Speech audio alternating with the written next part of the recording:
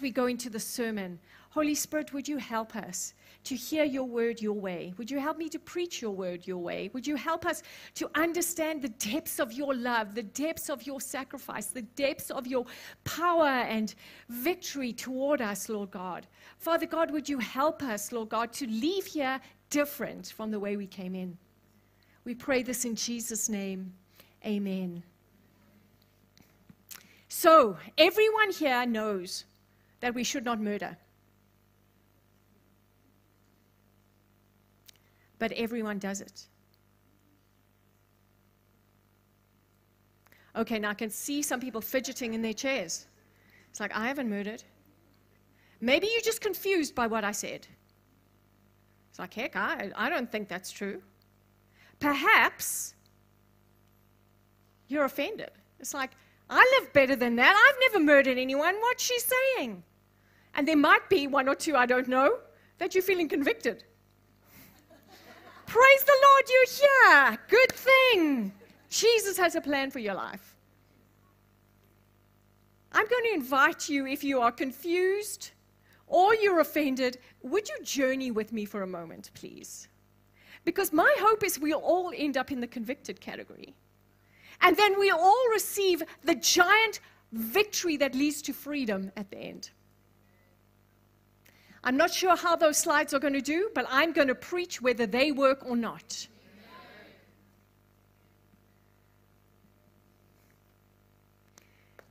So we are doing the 6th commandment today. You shall not murder.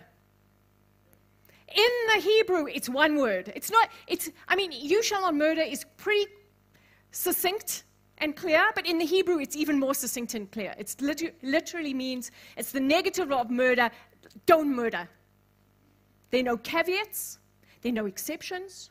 There's no, when you're feeling good, you shouldn't murder. When you're feeling bad, you can murder a little bit. There's nothing like that. It has no secret meaning. I can't pull out the word and tell you the deeper meaning of it. There is no deeper meaning. It just means don't murder. Don't kill anyone.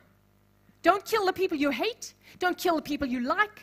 Don't kill people because they're irritating you. Don't kill people because they've driven in front of you in the road.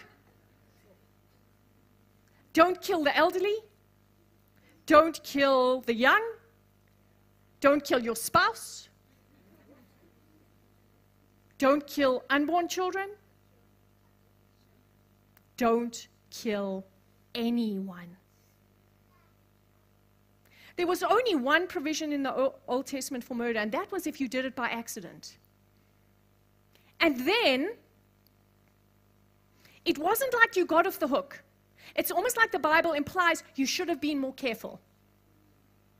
Because God values human life so much that even if you do it by accident, it's a very serious thing. And if you did it by accident, what you had to do, you had to run to a particular city called a city of refuge, and you had to hope you got there before the executioner. And if you got there, you could hang on to the horns of the altar, you could just run to a place of God's mercy. But you had to stay in that city of refuge for the rest of your life. So there was provision, but it was an intense provision. God is very, very clear. We should never kill anyone.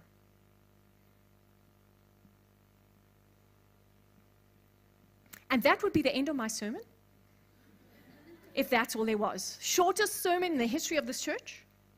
However, Jesus did something spectacular.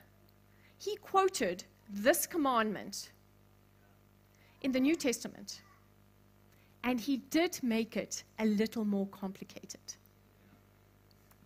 So this is what he said. You can read it in Matthew 5, verses 21 and 22.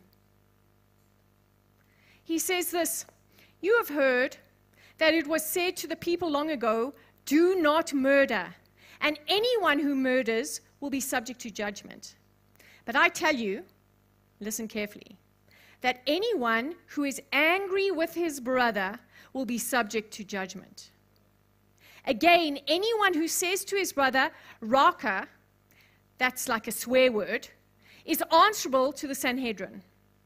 But anyone who says, "You fool," will be in danger of the fire of hell.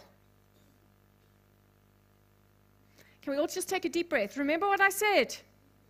Everyone knows you shouldn't murder, but we all do it. Because in this verse, Jesus ups the game big time. And he says, or shows us that in God's eyes, outbursts of anger, contempt for other people, and slander of others are the same as murder. Okay, I say it again. We all know we shouldn't murder, yet we all do it. Have you all moved from confused and offended to convicted? Is there anyone who's not feeling convicted? Because I can say it again. The bottom line is, we've all sinned in this area. Not only have we all sinned, but we all continue to sin. When I started preparing for the sermon, man, this truth hit like a 10-ton truck in my heart. It was like, heck. And I started examining every time I started thinking negative thoughts about someone else. It was much too often. And I thought, God, there's murder in my heart. Every time you're contemptuously looking at someone, every time that anger boils up in your heart, every time you're tempted to speak words of slander and hatred and dissidence against someone, guys, that's the spirit of murder in your heart. It's the spirit of the enemy trying to bring something that will end up in death and destruction.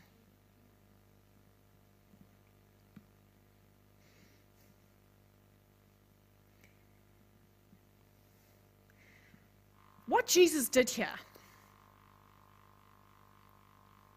feels like to me, I'm in the gym, I'm on the treadmill, and heck, I'm giving it my all. I started on 8, but I'm heading up to 9. I'm on to 10. I've even put the incline up a couple of notches. You know, guys, I'm sweating. I'm giving it my everything. I'm hoping that people around me are watching because I'm doing it well. And then Jesus comes and stands next to my treadmill, and you've got that lever that punches you up a notch. And he just goes bam, bam, bam, bam, bam, bam, bam, and suddenly this treadmill is going at like 15, and the incline's at 5, and I am doing everything I can to stay on, but I can't keep up. The treadmill shoots me back, and I find myself lying on the carpet behind, just like, what happened?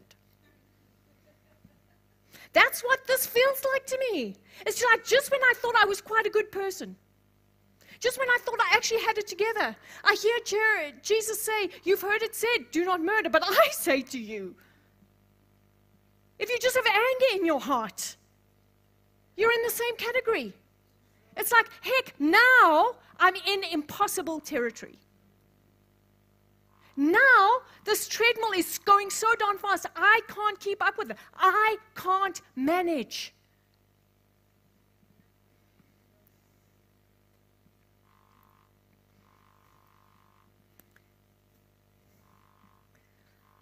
So, we can just stop there and all feel bad, go home. But we're not going to stop there, praise the Lord, because Jesus is always redemptive. And the clue we get to his solution is in the first line that he says. He says, "You have heard it said." In fact, he says it, "You have heard it said to the people long ago." So he was making direct reference to that time on Mount Sinai when the voice of God boomed out from the mountain. Remember, we spoke about this the first week. That the people, all of Israel around the mountain, literally heard the audible voice of God coming from the mountain, speaking to them, and they heard it said from the mouth of God, "Do not murder." And then Jesus does a wild thing. A couple of lines later, he says, "But I tell you."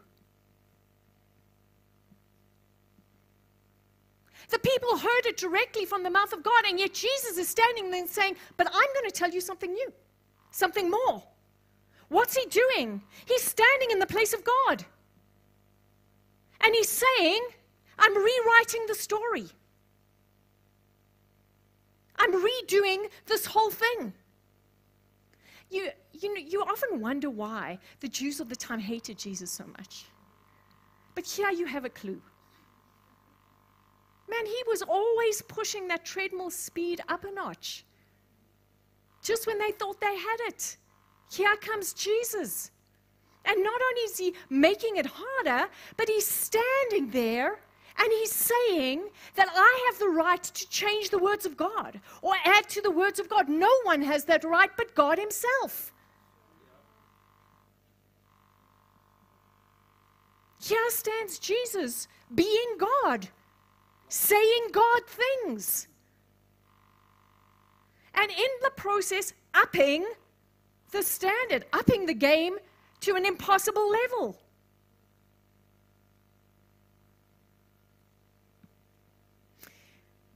Is there any way you can get the next slide? It's got a table on it. If you could just get that slide, I'd be grateful, because it's got some important information on it.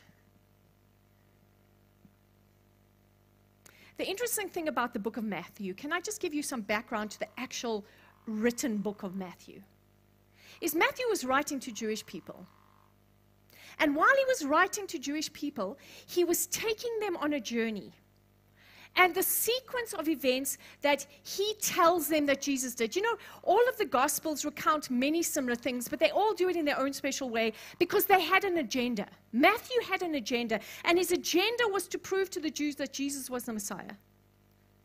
And he did this most remarkable thing. From the beginning of the book of Matthew right through to this point, he takes Jesus and he relates Jesus' journey in a particular way. You must remember, Israel prided themselves. Their most important story was the Exodus out of Egypt. For a Jewish person, that was their Genesis story, their origin story. You know where Batman came from? This was where Israel came from. So their story went like this. They were slaves in Egypt. They came out of Egypt. They went through the Red Sea, and in Corinthians it talks about how they were baptized into Moses as they went through the Red Sea. In other words, it was a kind of baptism that they went through as they went through the Red Sea. Then they wandered in the wilderness for 40 years, and on the way they came to this mountain Sinai, and God gave them instructions for right living. Jesus is reported by Matthew as doing a few things. First of all, he came out of Egypt. Remember, he had to flee to Egypt when Herod was trying to kill all the babies. So Matthew's very clear that he came out of Egypt. Next, he went to John and he said, baptize me. And John the Baptist was like, heck, you need to baptize me. Why are you asking me to baptize you? Why? Because Jesus was doing more than just an act. He was actually re-walking the path of Israel. So when he was baptized, what he was saying is, I'm the new Israel. As they came out of Egypt and were baptized through the Red Sea, so I come out of Egypt and I'm baptized in water. Then, you remember, right after that, the Spirit led him into the wilderness for 40 days. Israel in the wilderness for 40 years was tempted over and over and failed every time. Jesus went into the wilderness for 40 days and was tempted in every way and yet succeeded in overcoming every single temptation. And then, after he's done that, Matthew has him go right from that up a mountain with crowds around him where he begins to speak instructions for living. It's the Sermon on the Mount. And this is part of that. So you can see what Jesus was doing. I hope you can see what Jesus was doing. Or Matthew was showing them that Jesus has done. That Jesus was re-walking the journey of Israel. He was rewriting the story of Israel. He was saying what you could not do, what you failed in, how you failed in your relationship with God, how God came and gave you everything, and yet you still stumbled time and time again. I am coming as the perfect Israel, and I am coming to walk the same journey. I will face the same temptations. I will face the same difficulties. And I will do it in the power of the Spirit with the help of my Father, and I will do it perfectly without sin.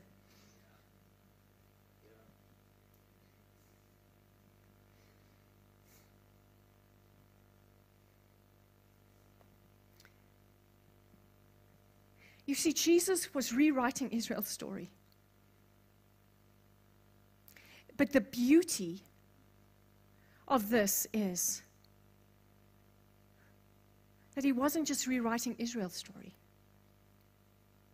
He was rewriting your story.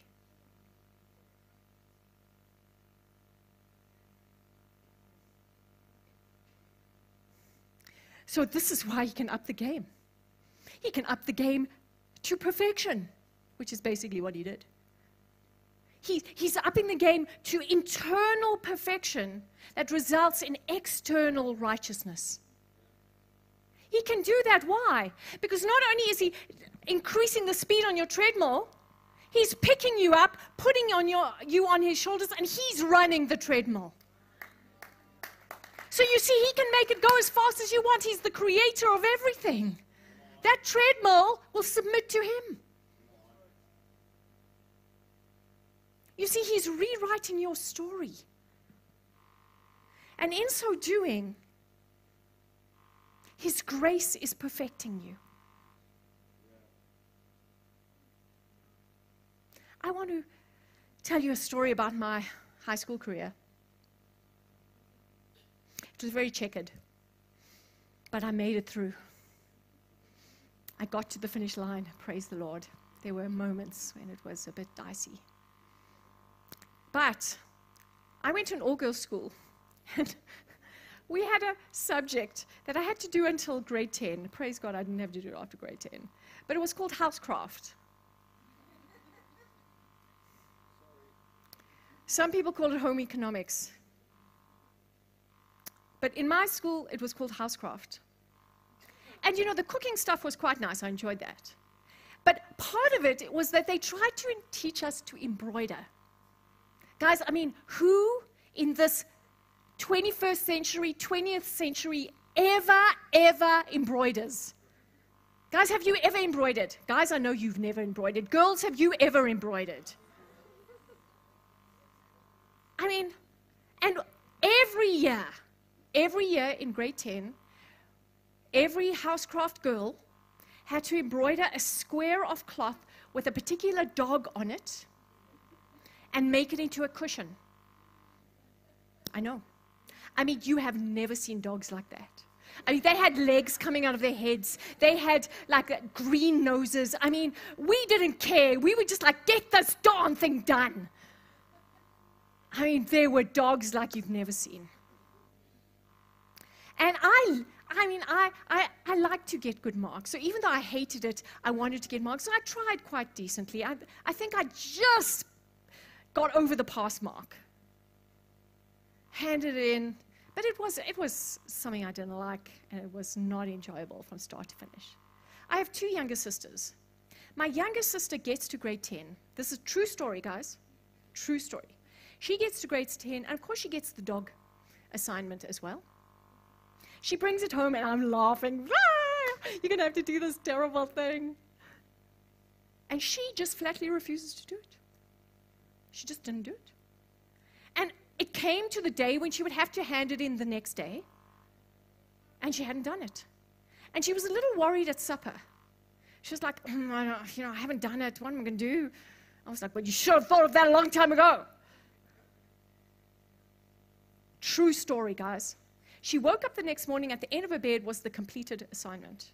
Perfect dog embroidered and made into a cushion. My mom stayed up all night and embroidered that dog. And my mom's pretty good at this stuff. She did it perfectly.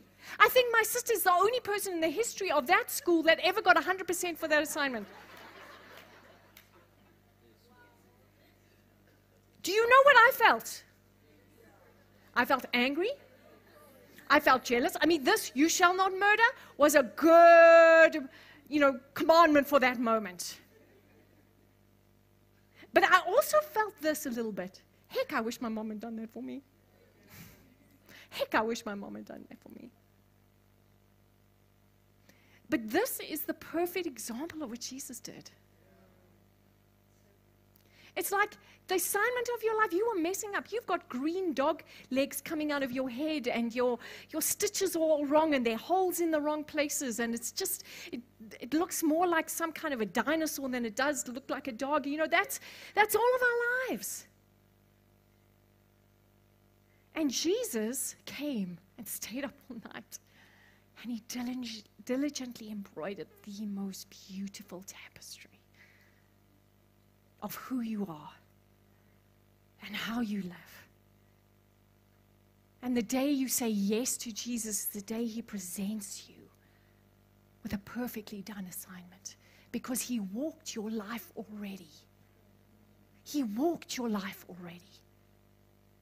And when we talk about the fact that Jesus redeems us, this is what we mean. We mean that he takes his perfect life and he gives it to you in exchange for your battered one. He runs that treadmill for you.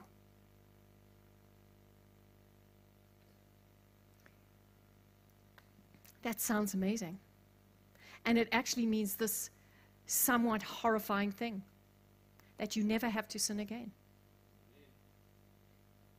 Sorry, I said horrifying. It's actually glorious. And I know it gets very silent right now when I say that, because you're all thinking about your past week. And you're all remembering the outbursts of anger, or worse, that happened this week. And if it's true that you never have to sin again, then Lord Jesus, what is happening in my life? Because there's no one here in this room who hasn't sinned in the past week. And some of you, they insignificant sins that no one's going to jump on you about. But for many of you, if someone knew, it would be pretty hectic. And here, the story of the Bible is telling you, you never have to sin again.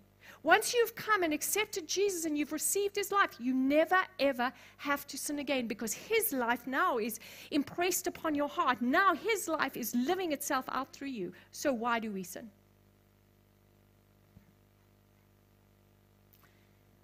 There's a story in the Old Testament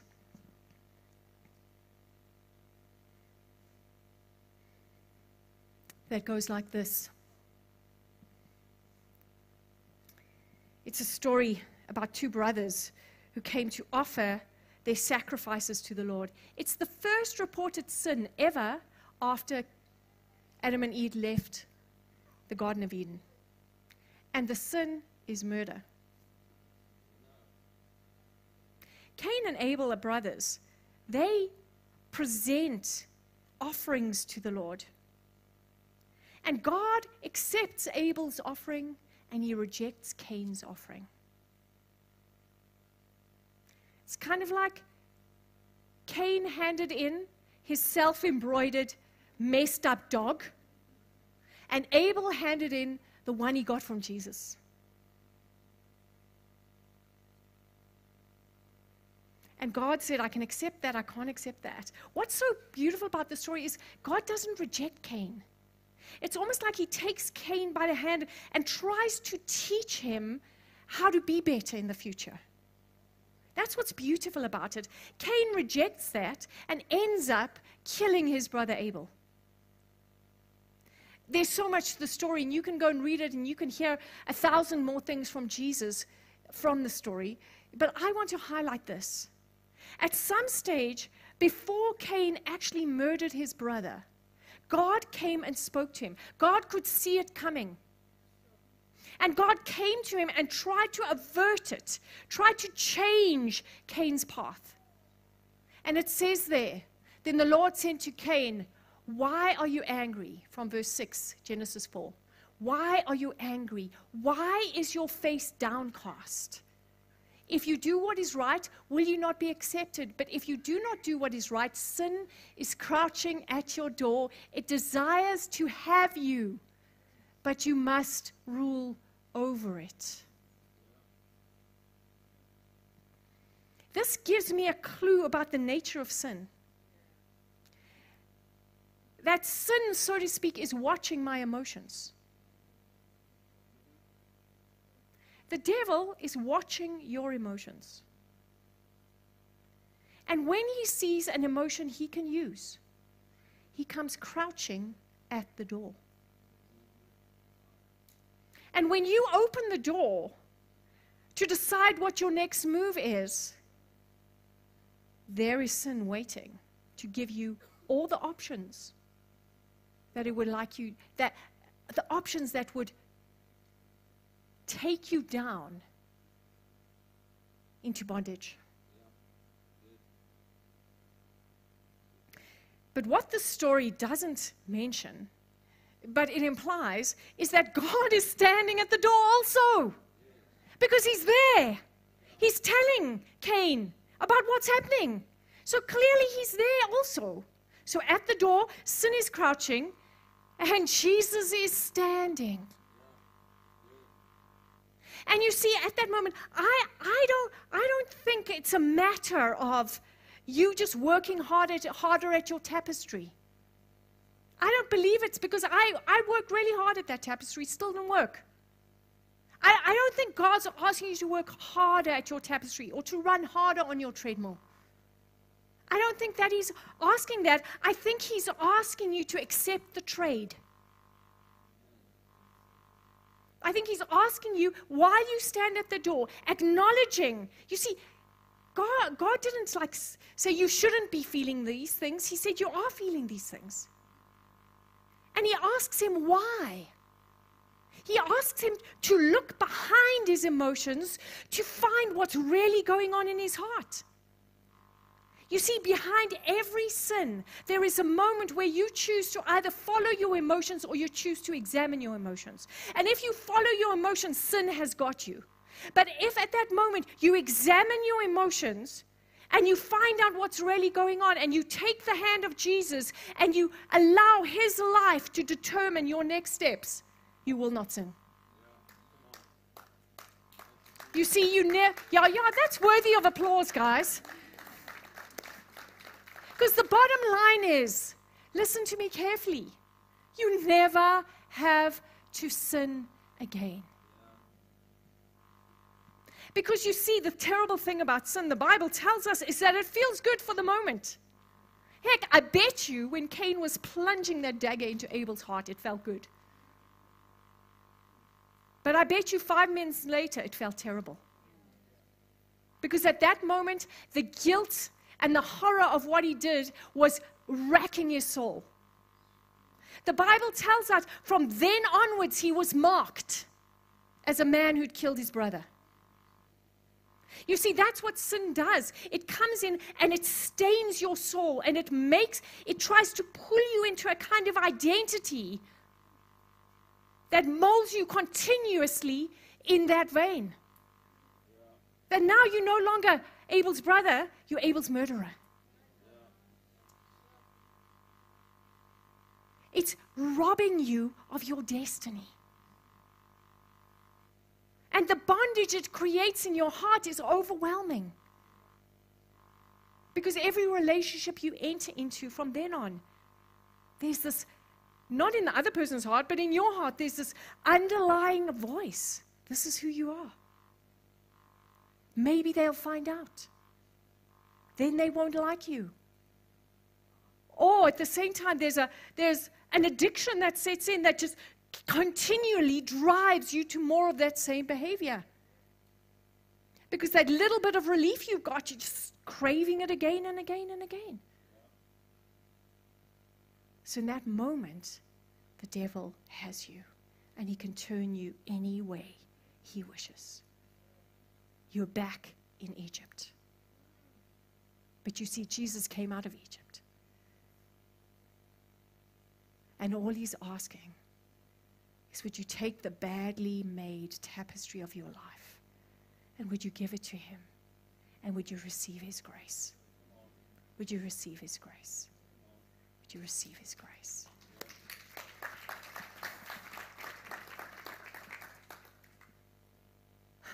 Jesus can set you free from anything. Like I said at the beginning, everyone knows you should not murder, but we all do it. And God wants to come and set us free. You see, his desire for your freedom is so much greater than your desire for your own freedom. Because we've bought the lie that this is all there is. You have not even begun to experience the levels of freedom that God wants for you. There is more joy in your future than you've ever thought possible. There's more life and blessing in your future than you've ever thought possible. But what it entails is examining your emotions and saying, why? And then asking Jesus, can I take your hand? And can you walk me through? Can you set me free? Can you destroy this crouching sin that's waiting to grab hold of my leg like that misformed dog that I embroidered? Thank you, Father. Thank you, Father. Thank you, Father. So great people, that very short sermon on you shall not murder comes to an end here. But at this place, there is an invitation for each of you, to leave some stuff behind. To acknowledge some of the embroidery assignments in your life. I don't look very good. And say, Jesus, I want yours instead. I want yours instead.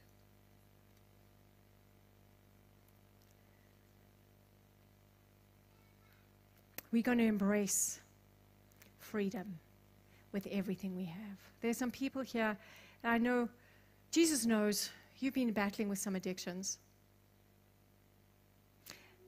There's some people here that you felt certain pulls back into ungodly behavior.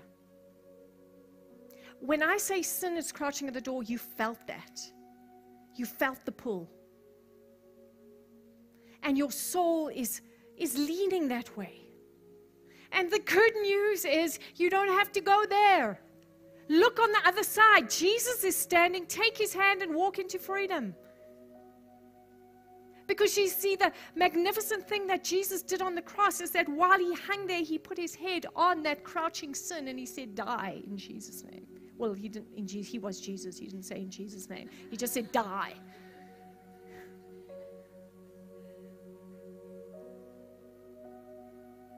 He literally has the victory you need.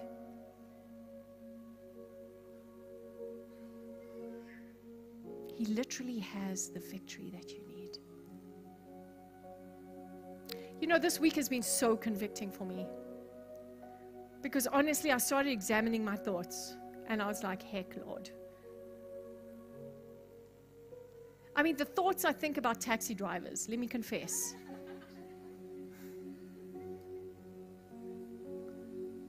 Those people in your past who did badly toward you. I mean, the conversations you have with them in your mind. You remember those? Or am I the only one?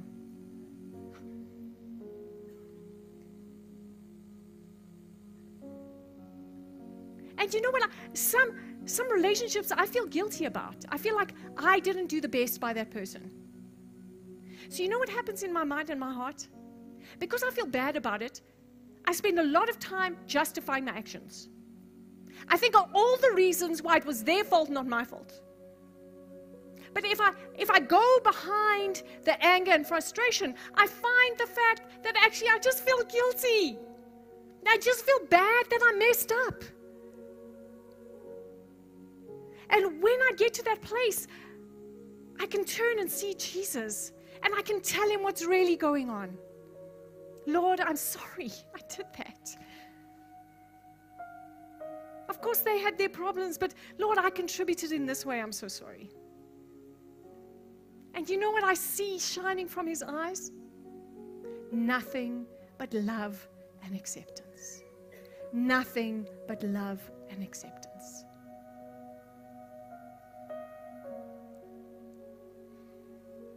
Because the glorious King, creator of the universe, loved you enough to step down into your pain and walk through it so you never would have to do it again. He faced your temptations and won on your behalf. So even when the devil comes crouching at your door, you are able to say, no, Jesus already won in this. He already has my victory in his hand, and I'm going to take his hand and receive that.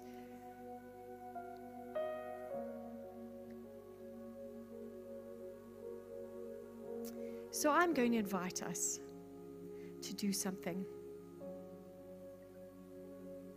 I'm going to invite us to get serious about this. You never have to sin anymore.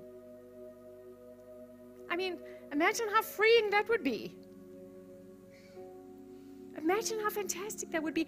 And if you do, you have an advocate who's already gone before the judge and won the case on your behalf. So you can just go back to him and say, sorry, darn, messed up. Let's keep walking.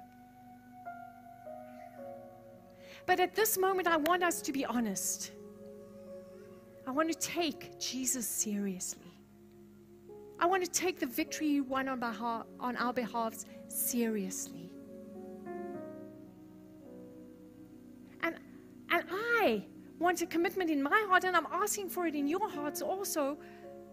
Lord God, I want to take your hand in such a way that I never have to sin again.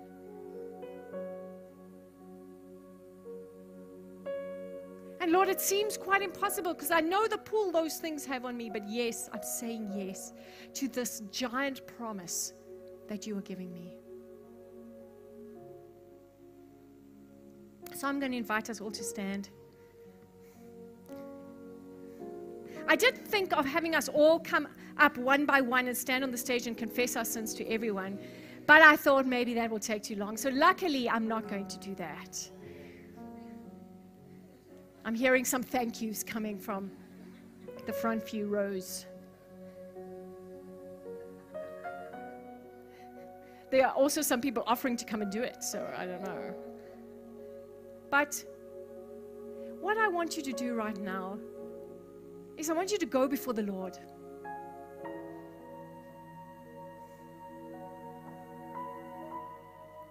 Close your eyes, whatever helps you to engage with Jesus.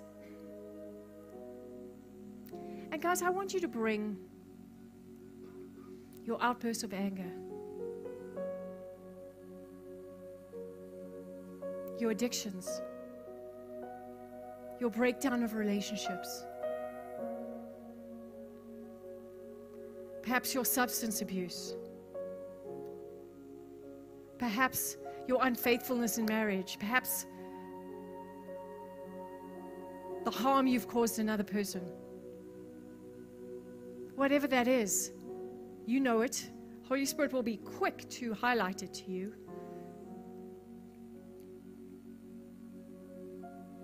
I want you to feel the emotions, and I want you to say, Lord, why do I do these things? And I want you to let him show you what's behind. I'll guarantee you there's one of two things behind it. It's either fear or it's pride. Those are the two sources of every sin. You are protecting yourself from a perceived danger, or you are exalting yourself away from a perceived humiliation.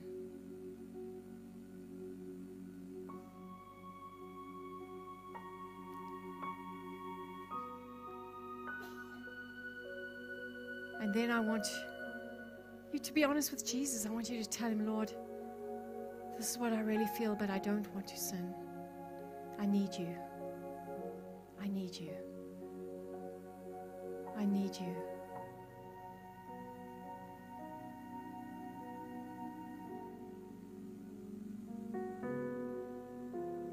And any way you feel to do it, I like to do it physically. I just take his hand. And I want you to listen for his voice as you do.